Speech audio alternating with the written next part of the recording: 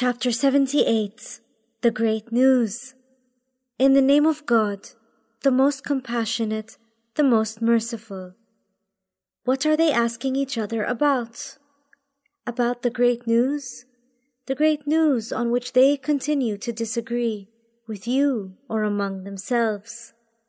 It is not so, for them to remain in this state of not knowing and disagreement. Soon they will find out. We say it again that it is not so, but they will soon come to know the truth about it. Have we not made earth a resting place, and the mountains as pegs, to keep earth stable? Created you in pairs, male and female, made your sleep a source of rest, made the night as a cloak, and made the day for seeking livelihood. Have we not built over you 7 strong earthly heavens, skies, and placed amidst them a blazing lamp, the sun?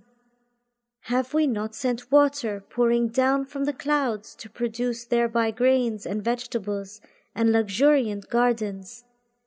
Surely the day of decision, separation from earth or distinction between truth and falsehood, has arrived and is the promised and fixed final meeting.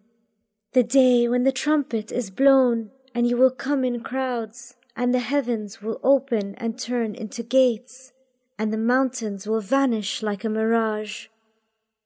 And hell lies in ambush, making observations, a destination for the rebellious, one in which they will stay for ages, and taste therein nothing cool, or drink nothing but boiling and putrid fluids, as a recompense, a fitting reward, proportional to their evil deeds, for they did not anticipate a reckoning, and thus emphatically rejected our signs and called them lies.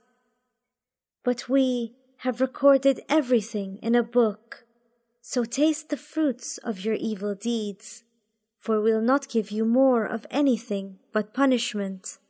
Surely for the God conscience there is a supreme achievement, private gardens and vineyards, full-bosomed companions of equal age, and an overflowing cup. They will hear no vain talk and lies therein, for it is a reward from your Lord, an ample and a fitting gift from the Lord of the heavens and earth and everything between, the merciful one, whom none will be able to address. The day when the Spirit and the angels will stand in rows. None of them will speak, except the one who receives the merciful one's permission to do so, and who says what is right. That day is a sure reality. So let him who wishes to do so take the path that leads to his Lord. We have warned you of imminent punishment, the day on which every person will see what his own hands, both good and bad deeds, have sent forth, and on which the disbeliever shall exclaim, "Oh, would that I were dust, had never been born!"